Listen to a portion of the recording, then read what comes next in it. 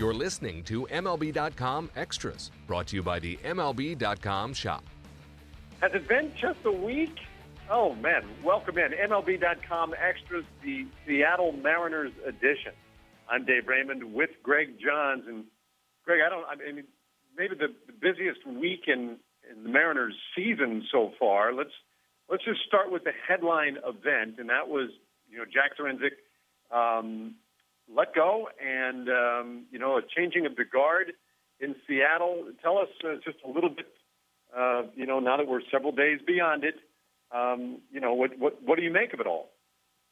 Well, it's interesting, Dave. Every season, I always say when you start out, it's like a novel. You start out and you start reading the first chapters, and you're not sure where it's going to go. And this one, the early chapters were what a great season it was, and where that was going to take them. And it turned out being a bad story. It didn't go well. It wasn't a good ending. And now Jack Zduriencik will not be here for the final chapters of the book that he helped author, that team he helped put together. And when you have high expectations and things don't go well, prices are paid. And usually in Major League Baseball, it's paid at the top with the manager or the general manager. In this case, Zduriencik, in his seventh year, they hadn't made the playoffs. A lot of expectations this year came up shy, and so they made the change. They went, about a month before the end of the season. Kevin Mather, the team president, wanting to spend that time to really look for the right guy for the future, and wanted to get after that and get going. So they made the change, of course, Friday in Chicago, and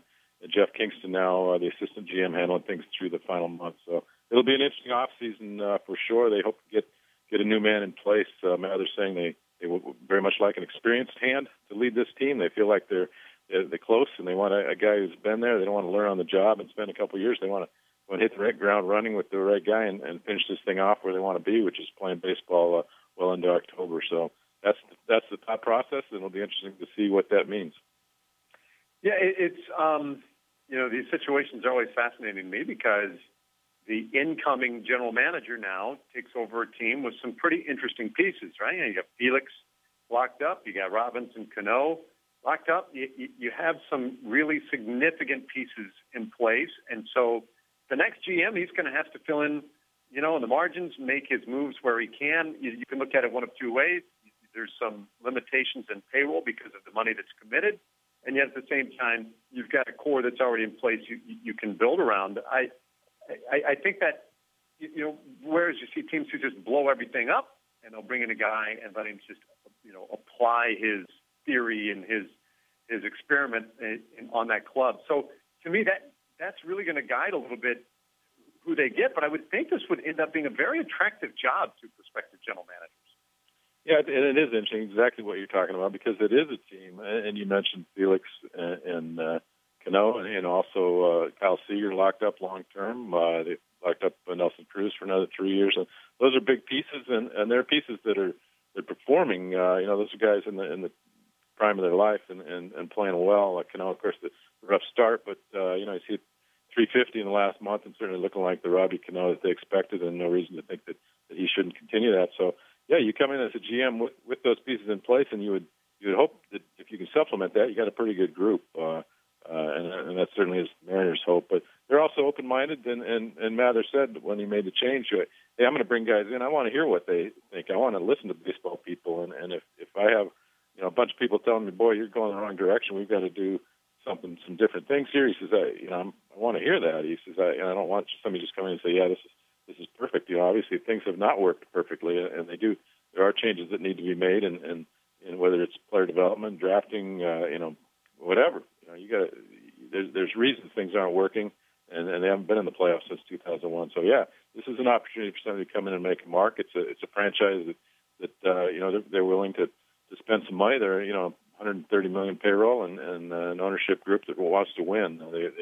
This is a team that they thought they were building for, and I think that's really why a change was made. They felt they'd been patient, kind of built for this moment, and things aren't adding up, and things weren't where they wanted to finish here this year. So they want to see somebody that can take them over the top, take them to that next level, and certainly there's some guys out there I think who want to take that opportunity. Oh man, I would think so. I've always seen this franchise as a real sleeping giant, and maybe that's an indictment on Zduriencik. I don't know, but I feel like They've been close. As you say, they spend money. They're willing to do it. They've got resources. We've seen the bubble up of some of the young talent, whether it be Taijuan Walker or Paxton making his way back from injury. Well, Zarenzik's last move, I guess, was his last move, right? Was sending Mike Zunino out to apparently get himself right for the month of September. It's interesting, it's your first round pick from a couple years ago, and you're sending him down, and that of course never looks great. But what did you make of that move? Well, it was interesting. It was the last thing they told Mike on Friday night, I guess it was, after the game, that he was being sent down to Tacoma, and the next morning was when the change was made with Jack being fired. So that was his last move. It's a move, and that's a guy they've put in a lot of hopes and still are, that a central part of this franchise.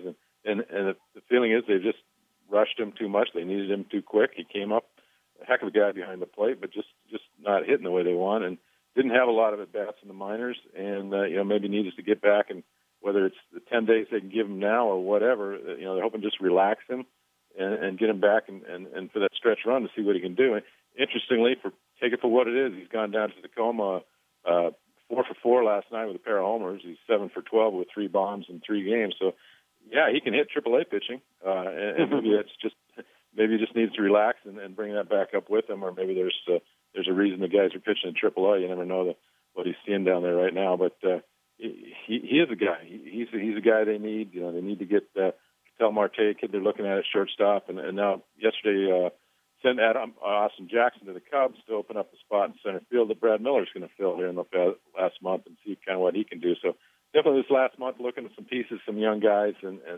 where they can be, and Zunino definitely can be part of that. I expect him to be back up shortly as soon as Tacoma's season ends on Monday. You mentioned that these things, oftentimes when there's disappointment, you have to start at the top. So Zarenzik, the first to go, and he's the architect. So, I get it.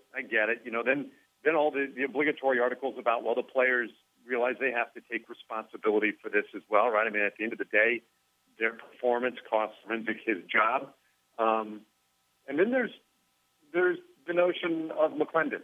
And you talked to Kevin Mather about Lloyd McClendon's situation. How much responsibility does he bear, and what's his status long term?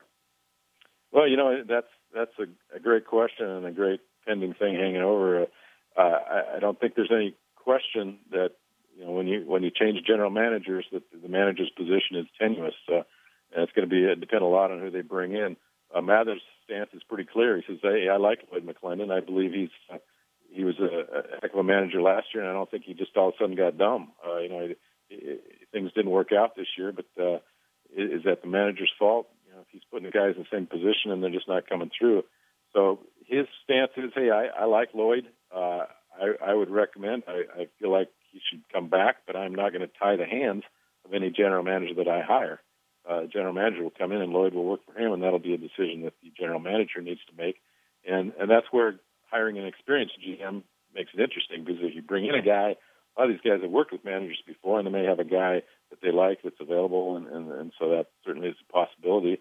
Or some general managers will come in and sit down with the incumbent manager and see if they mesh, and maybe they have some background already, or he likes his philosophy, or he's willing to give him a shot to see how they go. So that situation is certainly up in the air as well, and will hinge completely on who they bring in as the next general manager. And just when you thought it was just going to be a humdrum September, get through the 30 days and get to the off season, now it's just it's topsy-turvy. Everything's up in the air, and Ruggiano and Jackson traded off as well. So, man, Greg, I keep thinking, I feel like we've been in a lot of podcasts with, well, now the Matt Rush is over, you can relax a little bit, but I dare not say that. Enjoy it, man. You're covering a circus. It's part of the beauty of baseball. There's always something going on. Like I said, it is that book, and you don't know how it's going to end. And certainly, I'm still turning the pages to see how we go. And it's when we get to the end, it just starts the next segment, and we'll see where it goes. I think it'll be a very interesting off season for the Mariners. And people start to fade away here in the last month when the team's not doing well, but I don't know, maybe it's because I'm covering the team, but I'm sitting there watching. There's still interesting storylines and guys you want to see how they develop and where they fit in the future.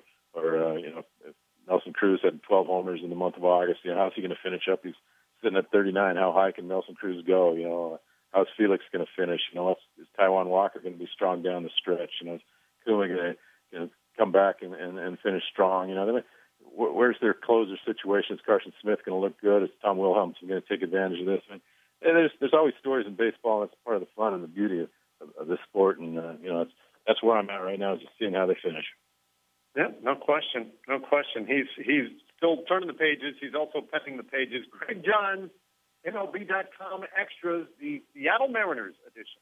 MLB.tv Premium, the #1 live streaming sports service, is celebrating 13 years. Watch every out-of-market regular season game live or on demand in true HD. Real-time highlights, live look-ins, pitch tracking widget, and more. MLB.tv Premium includes a free At-Bat 15 subscription. Watch live baseball on over 400 mobile and connected devices. Watch at home, in the office, or on the go, every night, on every device.